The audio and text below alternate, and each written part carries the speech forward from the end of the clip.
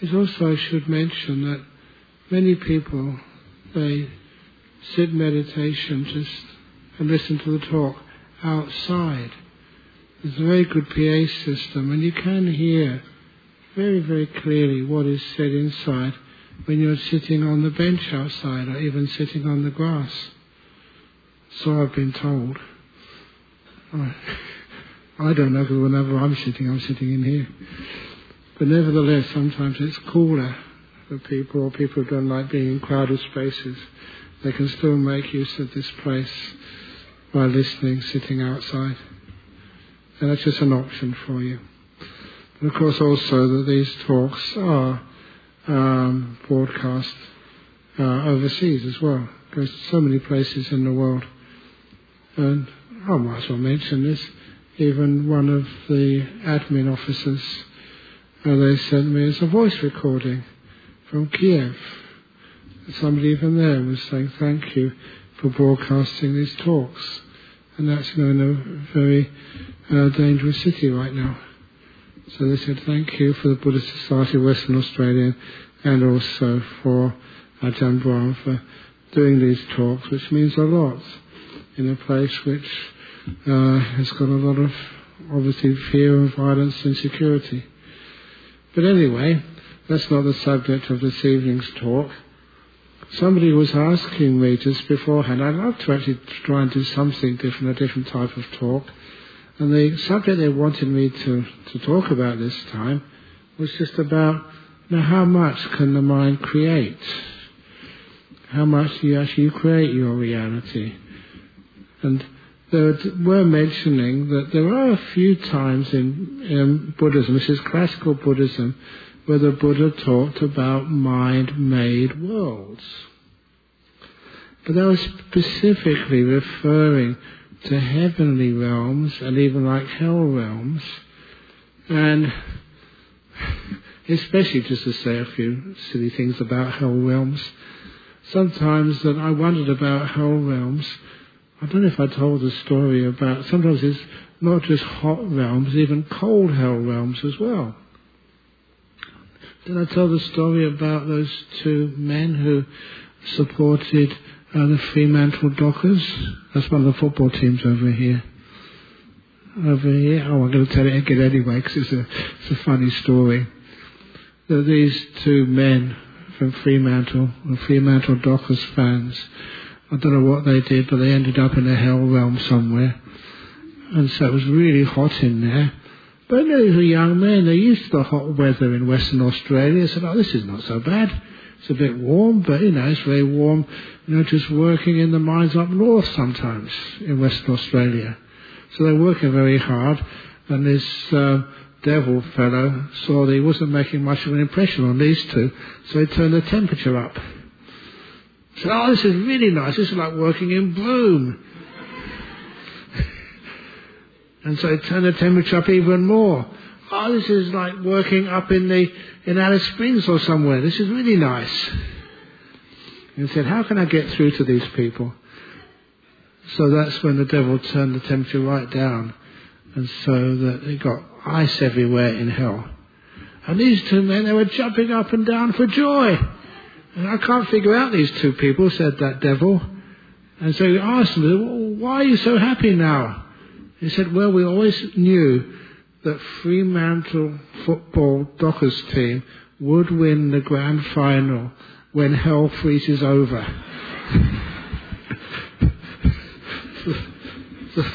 so that's what's happened. Yay, go the Dockers. But anyway, those are supposed to be like realms which are mind created. It's what you feel you need or require. And it's the same with heaven realms. Those heaven realms do exist, but you create them. How you want them. What would you want for delight and pleasure? What you think is your reward? Because the mind has that power to do those things, but you don't really know that until maybe, in a future life. But let's just talk about this world. How much of this world do you create? And of course there's a huge amount of it. You don't really create what's so much on the outside. What you do create is how you relate to it, what you make of it. And that is the most important part. A classic story which makes this quite clear was that story of when, as Buddhist monks, we go into prisons. One of the monks will be in Incarnate Prison Farm this evening talking. That's Venerable Radha this evening. Right now. And we've been doing this for years and years and years. Not just Incarnate Prison Farm, that's just next door to us. But also to many of the other prisons in the world. And this one monk years ago was in one of these prisons, and the prisoners asked him, so what's it like in a Buddhist monastery? I know before I remember showing some of the prisoner disciples a little video. I had to get permission from the head of the prison to show this little video of a monastery in Japan. Those Zen monasteries where the meditation master will go around behind people and whack them on the back if they fell asleep. There was someone snoring during the meditation, but don't worry, I will never do that to you. You have kindness instead. But I remember the prisoners who were my disciples. There were some violent people there. And they said, oh, don't you ever try that, Ajahn Brahm. We're much bigger than you are. But when you get to know people and they regard them as friends, rather than you look down upon them as you're the teacher and they're the people you're supposed to be listening, that those, you get a relationship together with the people you're teaching. And that's an important part of being able to impart information, to get that relationship going first of all.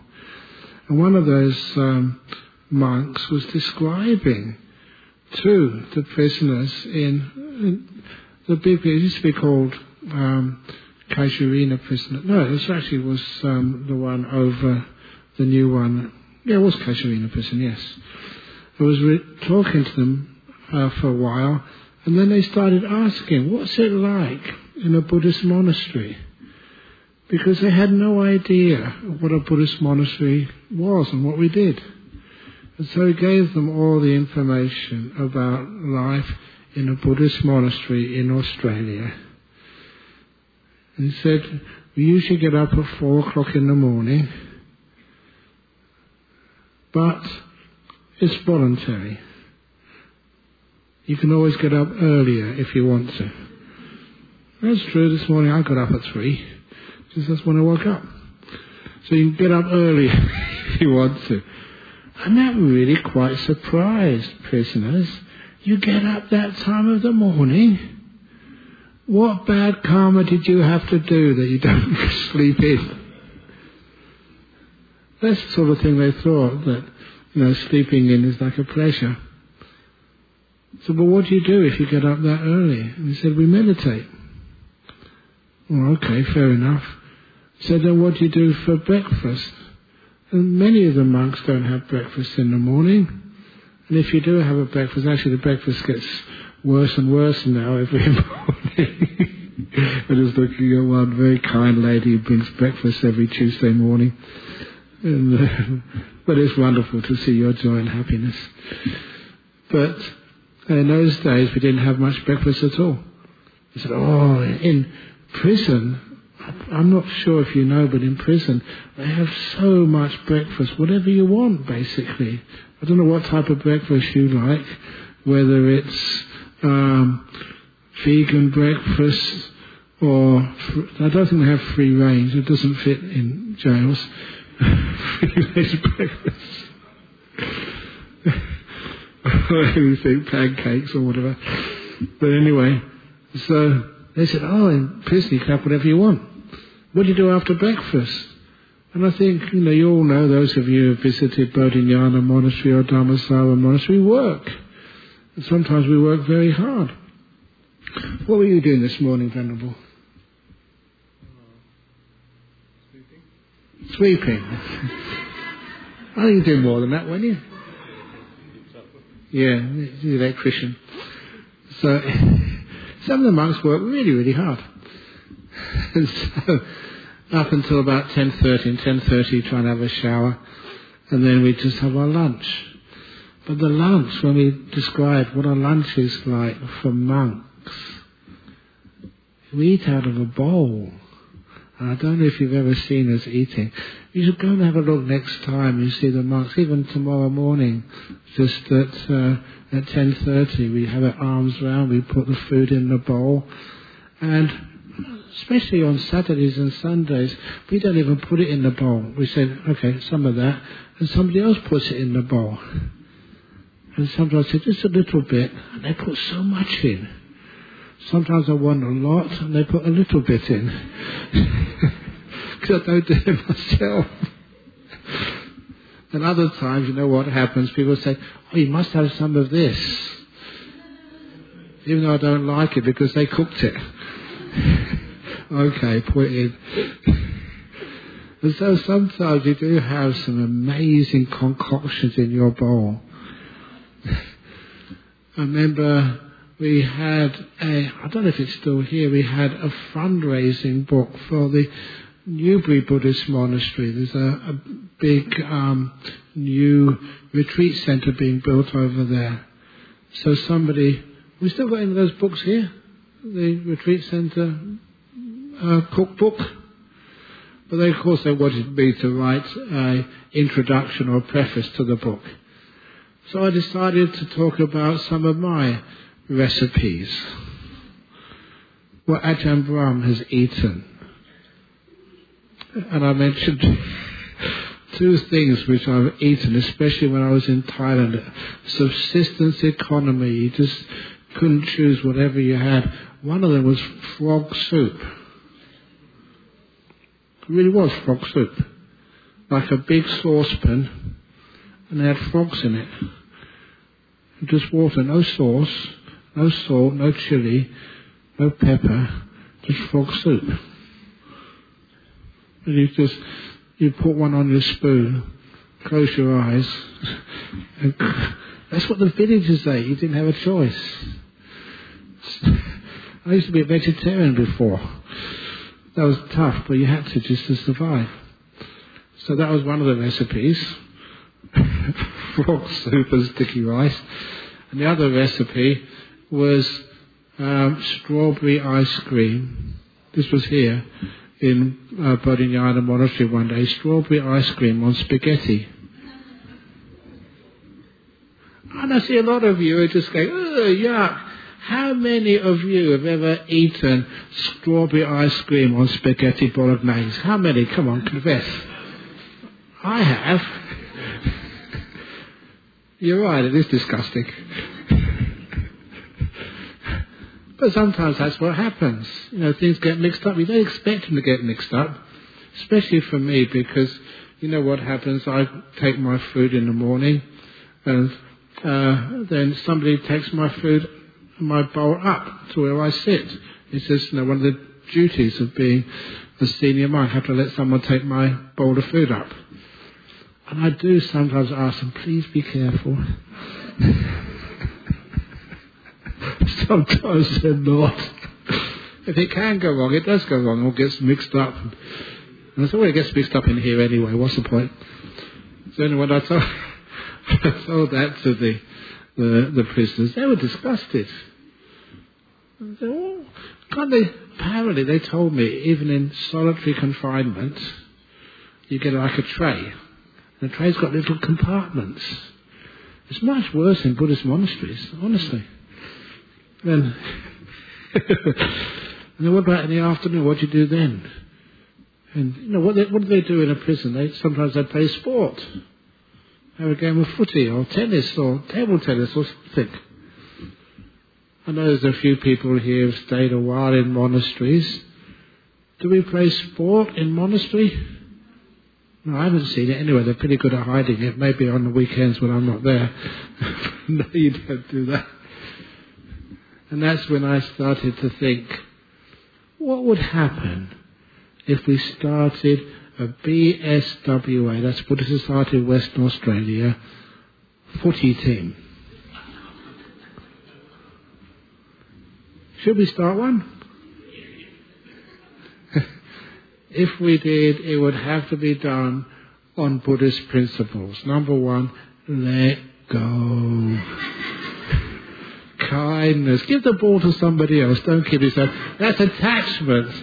If you keep it to yourself. In other words, it wouldn't work, would it? I did tell somebody actually in the car coming up here today that I was at the lunchtime. But the last game of football I ever played, I was at the university. There's something wrong about the sport which I really didn't like. That only 9 of the opposition turned up to play. 11 of us turned up. So at half time it was about 7-8-0. We were ahead. I went up to my captain and said, is it okay if I play for the other side in the second half to make a game of it? And he said terrible things about me.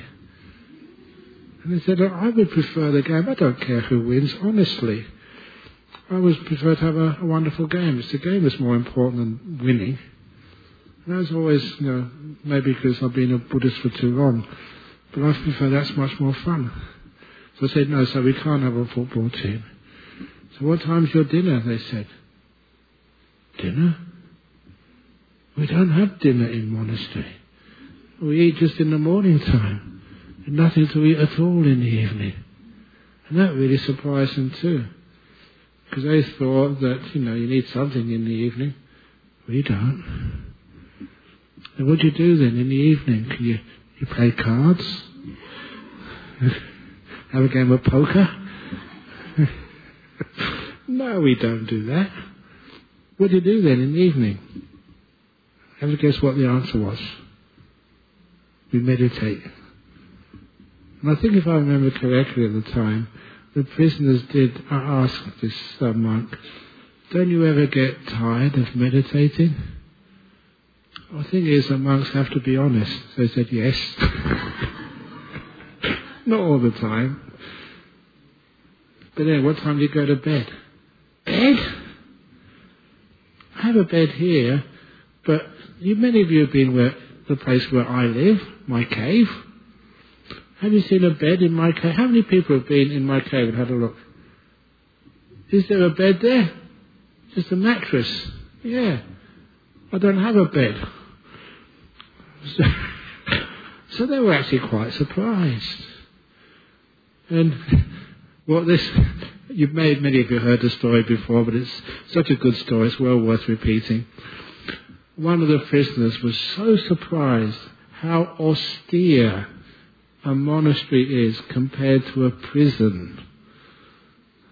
And they said, that's terrible where you live. Why don't you come in here and stay with us instead? The monk was invited to stay in prison. It was more comfortable, and it's true. I've been in prisons many times, teaching, and it is more comfortable in a prison than it is in Bodhinyana Buddhist monastery or Dhammasavanan's monastery. So why is it it's always so hard to get a place to stay there? Why is it there's so many people wanting to come into Bodhinyana monastery and join our Sangha? And why is it so many people are trying so hard to get out of jail, even though jail is much more comfortable? And that got me thinking this is one of those important parts of what we create. What is the difference between a monastery or a retreat centre and a prison? And every time you give a retreat, it always gets full up really quickly. Why? Because there you keep you don't have any meal in the evening. You're going to have a bed, but there's no air conditionings in the rooms. It's really hot in those rooms. And all you do there is sit and meditate, walking meditation, sitting meditation, have a couple of talks and stuff. But why is it that people love doing that? And they do. One of the things is because everybody who goes on a retreat, a meditation retreat, or goes to Bodhinyana Monastery or Dhammasara Nuns Monastery, they want to be there. Their attitude to the place, the way they look at it, the relationship they have with simplicity, is they want to be here. And that was a great example of how our relationship to what we experience changes our world. That's how we make our world a better place. By wanting to be here, instead of wanting to be somewhere else. The whole idea opened up a huge amount of ways of dealing with the difficulties and problems in this world. I don't know how your relationship is with your partner, but are you happy to be with them? They may not be perfect, they rarely are, but are they good enough? Am I happy to be with you? If you are free. If you want to change them, get rid of them, fix them up or whatever, then you'll find you have a terrible time. Are you happy to be here, or do you want to be somewhere else? One of the points of just how we make our world is even when people are sick. This is one thing which is a huge problem in our world. There's never enough hospitals. There's never enough doctors. There's never enough nurses. Every time you build a new hospital, it always gets full throughout the whole world. Why? So what do? If you are sick, ill, do you want to be somewhere else? Get rid of the sickness? Or can we be creative and be happy to be here? A lot of times I've done that. It's such a long time, honestly, since I've been in a hospital sick. It was, how many years? 31 years ago, since I got admitted to hospital for some sickness. Since that time I've hardly been sick at all. It's a pretty good record, 31 years. But anyhow, you realize that when you're happy to be here, you tend not to get sick. No stress. Physical stress, yes. I work very hard, sometimes I get very tired. Especially at my age. It's my 72nd year. I'm born in the year of the rabbit. It's my year again this year. I figured out, one of the other monks reminded me, this is the 40th year I've been working for the Buddhist Society of Western Australia. You remember that, Angela, don't you? 1983 I came to Australia. So 40 years. And I remember both you and Siri, I mean, you look a bit younger, please excuse me, those days than we do now with nature. But all that time ago. So usually 40 years, you can usually, retire, can't you? Can I retire? Now, be honest or be kind. Which one? Okay, I'm not going to retire. You know why I don't retire? Sometimes you get a gold watch or something for 40 years of service. That's the trouble being a monk, you can't accept gold. So I can't get a gold watch or anything. So anyhow, but the reason why you don't feel like retiring is because you're happy to do this. I'm happy to be here. Doesn't matter how long you have to give a talk. And you know what happens after the talk is finished? We ask for any questions. And people put their hand up. No one puts their hand up. I always assume you've got no questions. But then after I bow here, there's a whole line of people with their questions. Oh, I'm happy. So it doesn't really matter what you have to do. It's just your relationship to that problem. And even in a prison, you can compare it to a monastery, and a monastery is more austere. How many of you would volunteer to go into a prison for a couple of years?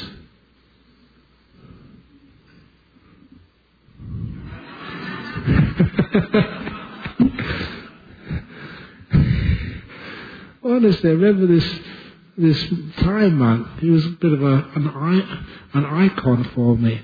He was set up, and I'm not exaggerating, he was put in jail. He was a number 2 monk in Thailand at the time, and Chakuntep Siddhimuni his name was, and he got on trumped up charges of being a communist, was sent into jail for a couple of years.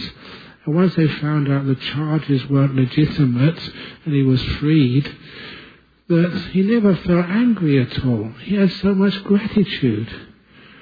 Honestly, he wrote this wonderful book about his time in jail. He said, that was two of the best years of my life. There I was in jail. People gave me enough food. It was simple. I slept on the floor. I don't mind sleeping on the floor. I never had to give any sermons. I never had to give any blessings. I never had to teach any retreats. I never had to do anything at all. I had no responsibilities at all. It was a real retreat. And when I heard that, and it was honest, he wasn't making this up, he had no sort of sense of why did they do that to me? This was really unfair. It was unfair. But he made the best out of it. What happened to him was, for most people, was just disgusting. But then he decided to change his attitude towards it and make it a wonderful experience. An experience he really caught up on his meditation, caught up on a lot of his reading, and did a lot of wonderful things. If any of you are stressed out, maybe I should suggest that. You can see what I'm talking about. How we can see what happens to us in life, and some of it is not our fault, some of it is your fault. But we all make mistakes from time to time, so don't worry about the mistakes you made. They're in the past, you can't change them, but you have the consequences. But or you can make something of the consequences. You can actually relate to them in a different way, in a positive way. How can I make use of these experiences? In a couple of weeks, we have the Solaris Cancer Care. I'm giving another talk at their place. Every year I go there. And that one of the reasons I go there, the Cancer Care place over in Cottesloe, is that I learned so much. I'm supposed to be teaching, but what I learned there was it's quite surprising how many people who have been through cancer, either their loved ones have gone through it, or have died, or they're going through it, how many of them told me this was the best thing that ever happened to them?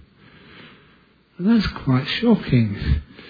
If you've had some experiences of family and friends dying of cancer, but these are real people and they tell you that, and they're honest, the best thing that ever happened to me. Unpleasant physically, but they learned so much, and it was worth it. For how they learned about the importance of things like kindness and valuing this moment and not being too negative in life and being grateful for the small things which they had. They learned so much. You wouldn't wish it on anybody, but if it comes to you, see it in a good light, a beautiful light. You can do that. So there's so many other sicknesses in our life. You can get negative and depressed about it, or you can see the beautiful side of it. Even I recall when we still have our Armadale meditation group, but it's always online now. They've got it on Zoom every Tuesday, and they love that. It's easy to arrange. But I remember going there, and and this was in Armadale Hospital, and talking to one of the men there who was chronically depressed. And then I just started talking to him, and I asked him, said, well, you're depressed. How does your family treat you? I thought they're really nice to me. They let me sleep in. I don't need to go to work. And even this morning, yes, he said he was a bit fat, but they let him have ice cream for breakfast.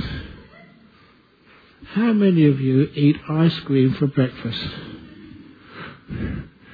How many of you would like to eat ice cream for breakfast? Yeah. And I was going to put my hand up, but then if I put my hand up, I'll get it tomorrow for breakfast. So don't do that to me. So, anyway. But he said, yeah, he got ice cream, he got double portions. I said, yes, exactly. That's what happens to you if people say you're depressed. They do anything to cheer you up. So if you're depressed and you say, I think I need some ice cream for breakfast this morning, then you get it. And you start to see the benefits of being depressed. And then I told him the secret. I said, listen, when you start to get out of your depression, don't tell your wife. Don't tell anybody. Enjoy it for as long as you can. And they can see what I'm saying here. It's your attitude which you have towards that illness. It's just how you regard these things. What you do with what you've got. Even just, my goodness me, when people had the height of the COVID crisis, so many people had to go in quarantine.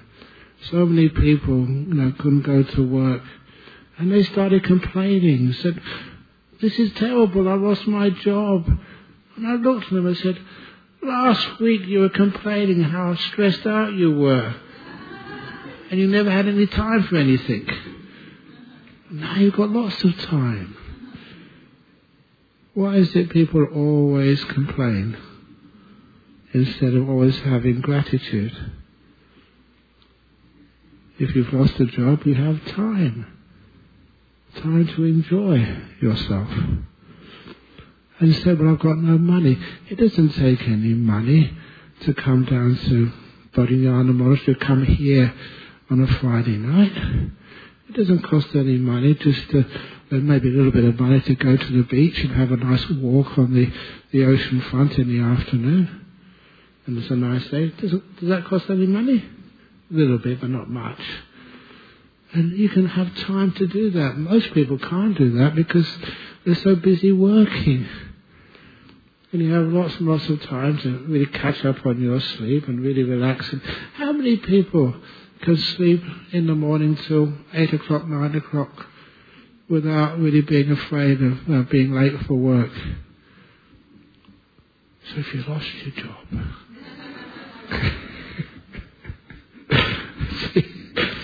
See the benefits in whatever happens. So this is where we start to create another world. We create our world with the attitudes which we give to our life. You can always see something positive in it. Make the best out of what you've got. And of course, I must admit, thank you so much for my good karma being born when I did and going off to become a monk in Thailand when I was only 23. The nicest thing of that was, yes, many people think they can learn from foreign cultures or cultures which are foreign to them. But the thing of being a monk, you had a role in society. You were part of the society. You were part of the village. And so that gave you an entrance to know how people thought. And some of the times, when other people were going to a place like Thailand, I got criticised for this. Why are you going off to places like northeast Thailand and going on alms round, and all these people were so poor, they were feeding you. Every day. You know, you should be doing something, getting a nice job as a theoretical physicist and just sending all your money to these poor villagers and making them happier. How wrong that attitude was. Because you saw the people who were doing social work in those villages, they were being tolerated. The monks were being loved and were being really part of things. We got an understanding. I learned so much from those villagers. So this wasn't the fact that we needed food. Well, we did need food, but not that much. The point was that everyone in that village they needed to give. The idea of serving and learning how to give to others was something which I learnt from those poor villages, how important it was to share things. And even these days, one of the greatest joys I have as a monk is actually to serve you. You've heard all these talks before and all the jokes. I'll tell them to you again. Because you need to give. There's a few things you can give. And well, what's those occasions? I think I said this to the monks or somewhere recently. Could have been here last week, I'm not sure.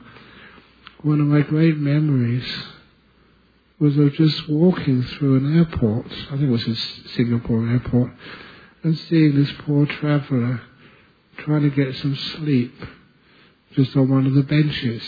She's obviously between flights, and she wasn't doing very well, trying to get some sleep. So she was tossing and turning, and in my bag I had iPads, the eye shades. And so I just said, "You want one of these?" And she was about half asleep. "Oh yeah, thank you." And so I gave her just an eye shade so she could help sleep much better. It's a tiny thing, but I always remembered that. Maybe I really helped that lady have a bit of sleep. And so she knew there were kind people in this world. Never seen her before, never seen her since. But those are the sorts of things which I love doing whenever I can. Even this evening. Just, people are supposed to respect their teachers, and you do. But nevertheless, I managed to open the door in the reception area and ask someone else to come through before I did. I opened the door for them. One of them did. The other one said, "Oh, no. But I love it when you go in first. If I can do a service to you, open the door for you or something.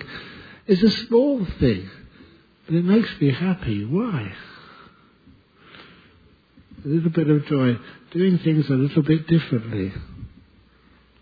It's not out of disrespect, it's out of kindness and gentleness, and I love doing stuff like that. And I think many people do as well. The attitude which we have, what real respect is.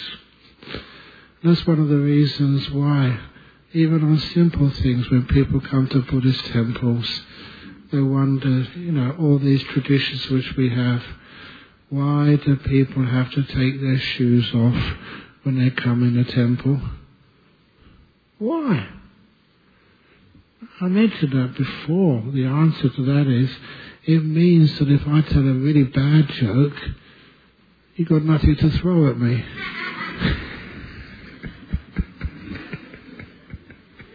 It's true. Or just why do you have a big Buddha statue over there? And why do people bow to the Buddha statues? And that's something which you've heard me say before, but it really needs to be impressed upon people. The reason why we bow is not with bowing to a piece of metal, thinking that by bowing you get some sort of psychic special blessings back. It's just quite rational.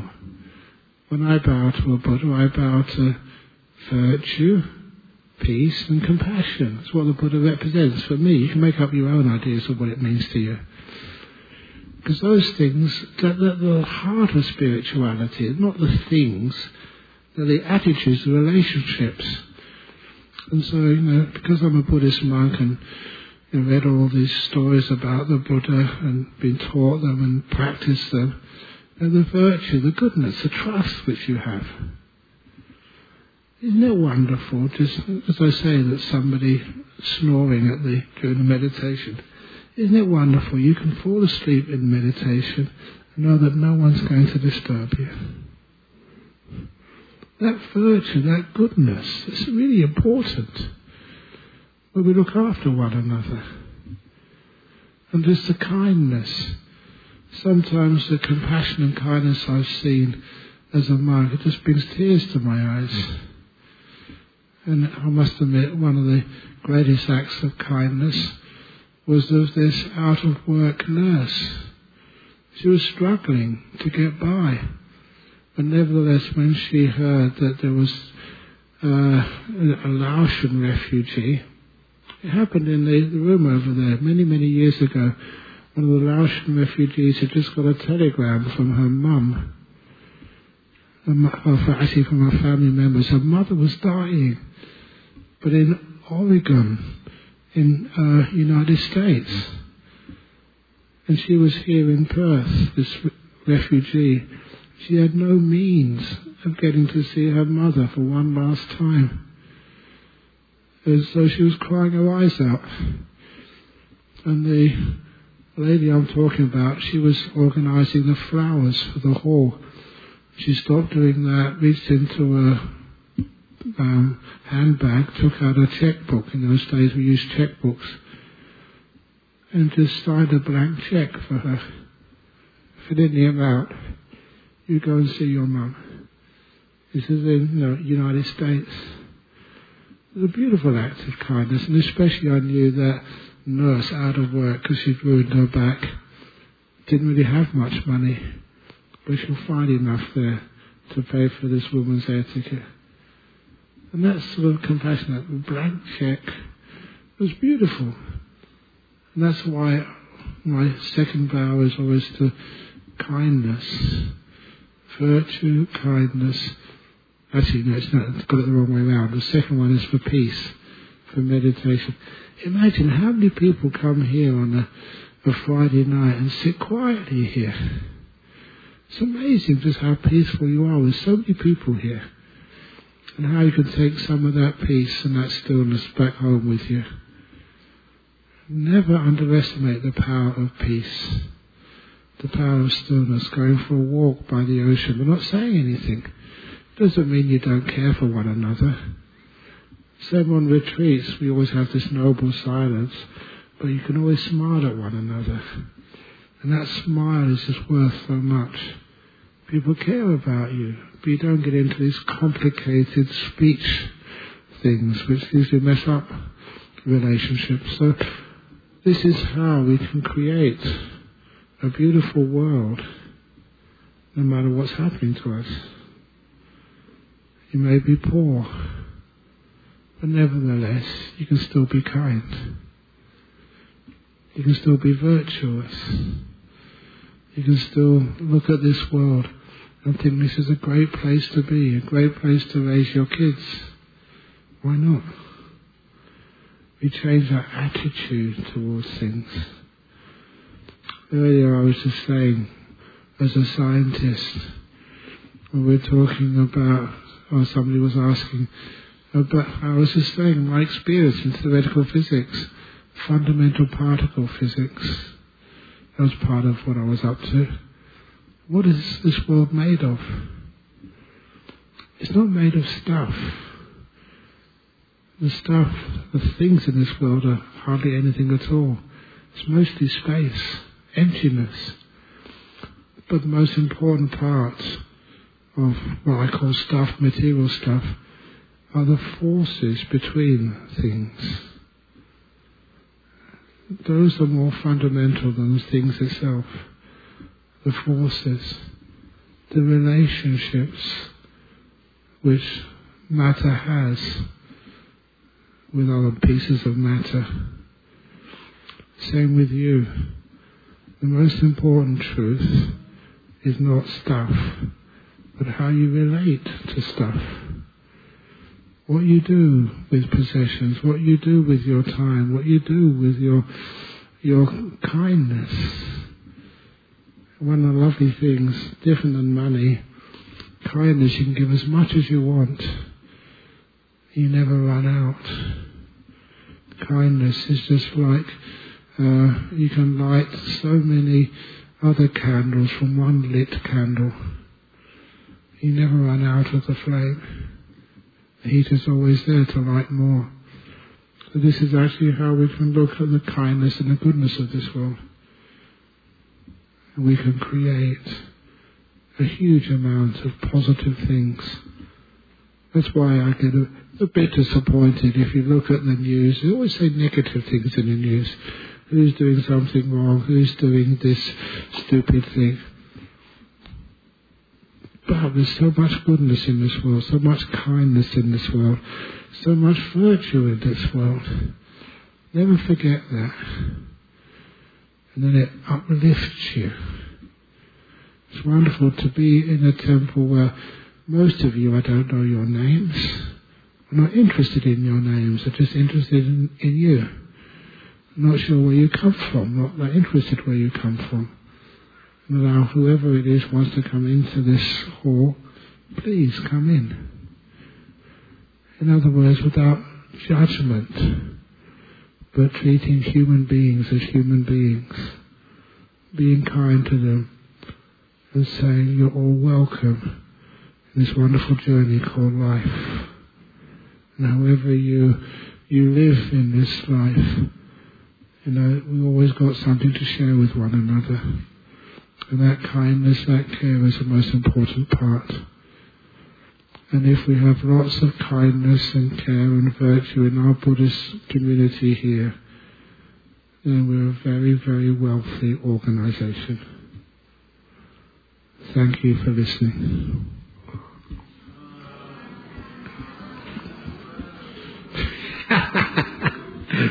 All over the place. It's good. Okay, any questions from the floor? Okay, we'll do some questions from the internet first of all. Whoops. Okay. Okay.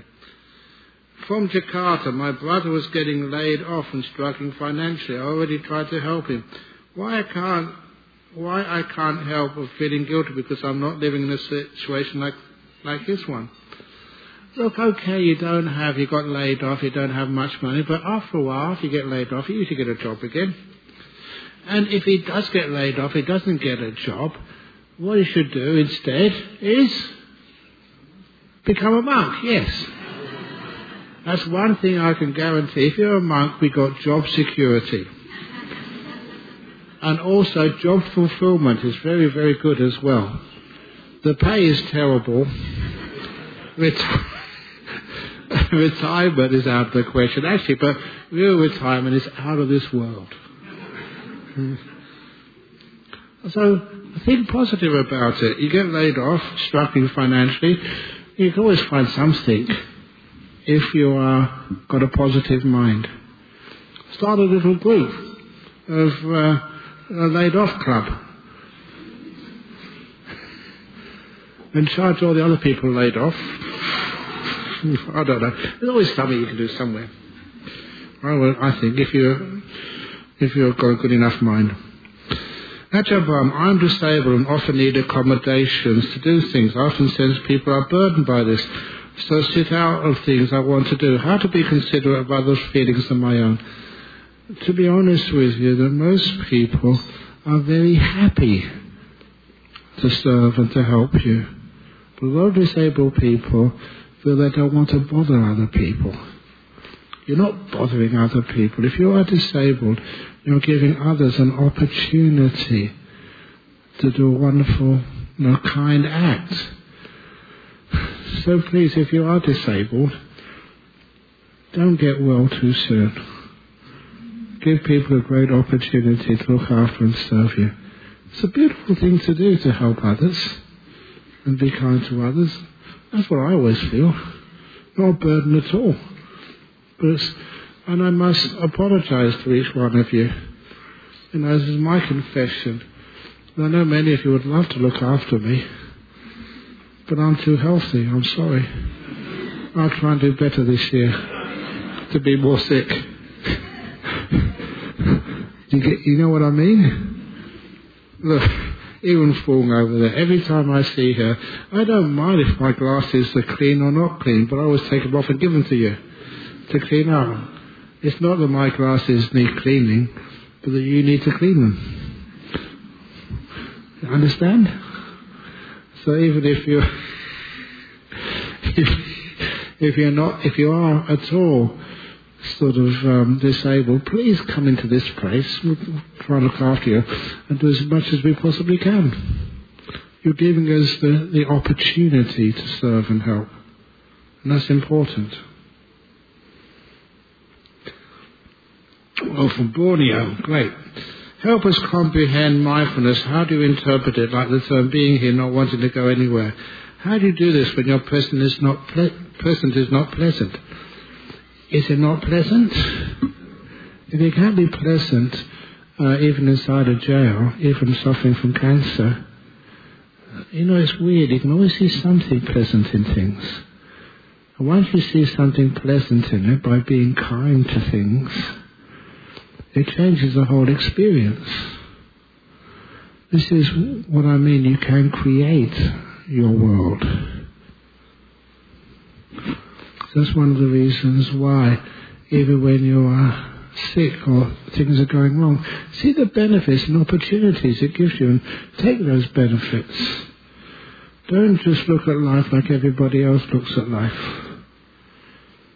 So the mindfulness, being here, not wanting to go anywhere, it's amazing how often you can actually do that, even if you're tired. Look, this is one of the things which I do if I can't go to sleep at night. I don't know why, maybe because, the changing places. I've got 2 places here. The bedroom here where I go to sleep in, the bedroom over in Bodhinyana Monastery where I go to sleep in. When you go overseas, you're sleeping somewhere else. Go to Jhana Grove, you sleep somewhere else. I don't know. The first thing I do when I wake up in the morning is find out what country I'm in. But if I do have trouble sleeping, the trick is you lay down there, make yourself comfortable, and you say, I'm happy to be here, even if I can't go to sleep. And it really is. My bed it's only just a mattress on the floor. It's one of the most comfortable places I've ever been. You can tuck yourself in, it's nice and cozy, you've got your favourite pillow there, snuggle up. And when you're comfortable being there, then of course you don't want to go to sleep. When you don't want to go to sleep, the next thing you know, you're waking up in the morning. Honestly, that's how it works. Give it a try. So being here, not wanting to go there, is the positive part of it. From Germany, could you please differentiate between mind and brain? Oh, okay, yeah, that's great. Okay, that's a really big question. Give a talk on that. Mind and brain. The brain is just this physical organ. And it's just, a lot of time, it's just how you learn to deal with the world. It's like the mind is in the background sometimes. And there's all these amazing cases. I love collecting these cases of like the boy with no brain. That was Professor John Lorber at Sheffield University quite a few years ago, but it was true. They was doing some research on the shape of human skulls, and there was one of his subjects, a university student, he's actually a graduate student, who got first-class honours in mathematics and was now doing research. Really ordinary guy, had a girlfriend, very well balanced, and when he had a slightly misshaped brain, they found out that he actually, a misshaped skull, he didn't have a brain. 1% cortex, that was all. The rest was cerebral fluid. Nowhere in the world could that explain that he was a genius in mathematics and very well balanced. The boy with no brain. Alive, functioning, and just the same as you and I. So I usually ask people to do this little exercise. Please move your head back and forth. And if you can hear sloshing between your ears, you may too have no brain to still wobble it. It's only fun. But there are people with not enough brain to justify the fact that they are aware. So what happens? That's the mind working. That's also why when you get really old and start dying, why is it that sometimes people, even with dementia or Alzheimer's, they don't remember you at all. But then, just before they die, they know, "Oh, Nicholas, how you been?" They remember everything. And I forget if this doctor is here this evening, but there's one of the doctors, and I said this some years ago, they came up and told me their story that when one of their patients started dying, and the signs were there, the dying process was started, he rushed to his bedside. He was in a coma, wasn't conscious, so he thought. And then he had the little book, the address book by his bedside, and started ringing his close family relations.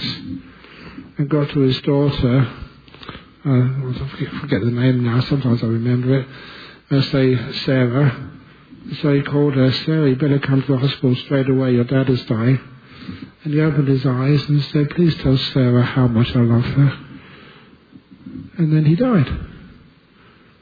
Totally impossible. Suddenly aware. And then for hours beforehand, was not aware of anything at all. It's called terminal lucidity. And that's where the brain is stopped and the mind is taking over. That's what the Buddhists say. And of course the mind just carries on to a new birth. It just gets reborn. And of course, when a kid is, I better stop soon, otherwise I keep going on for hours on this. When a kid we get reborn, sometimes the kids speak. Only a couple of weeks old. My favourite is apparently true. U.S. maternity ward, I think it was in Washington State. Kid came out of the womb, umbilical cord still attached, and as soon as the kid came out, looked around and said, "Oh no, not again."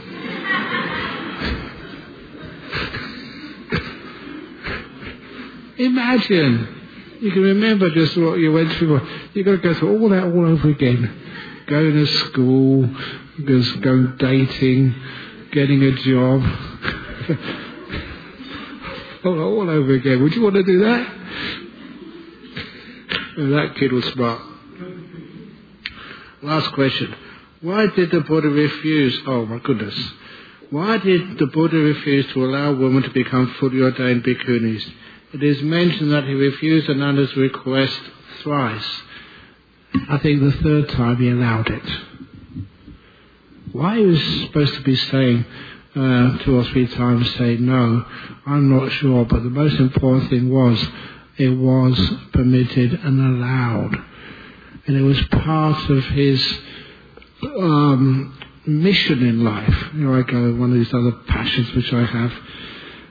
It was one of the missions of the Buddha's life. He said after he became enlightened, Mara came up to him and said, "Look, great, okay, I admit it, you're enlightened, marvellous, but don't go teaching. Teaching is really a pain in the butt." It is, you know.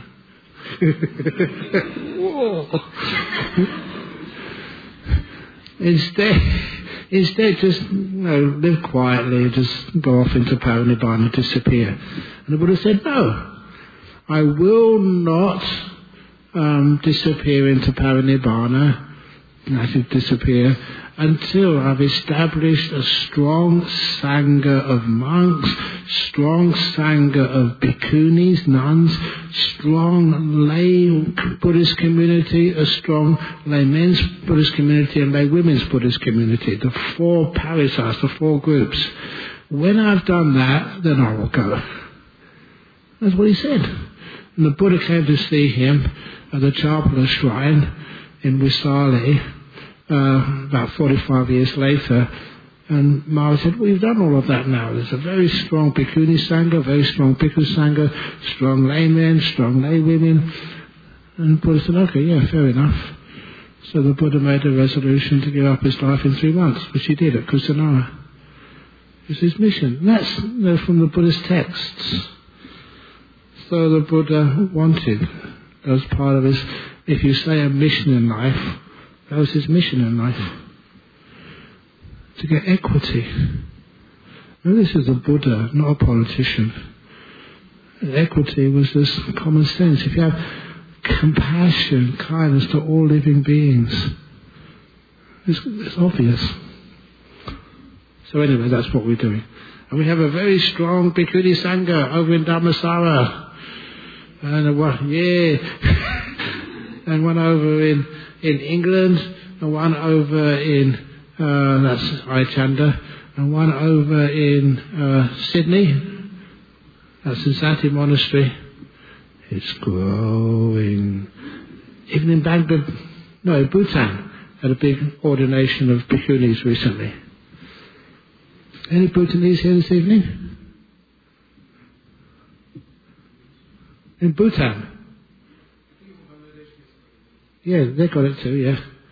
All the advanced nations have. Very good. Okay. So, any questions from the floor before we finish off? That's it. Okay, so after we do the chanting, you'll all go home, or we all run up. We'll have fun. Okay. So thank you again for coming. I hope you enjoyed this evening. And please remember, you create the world, much more so than anything else.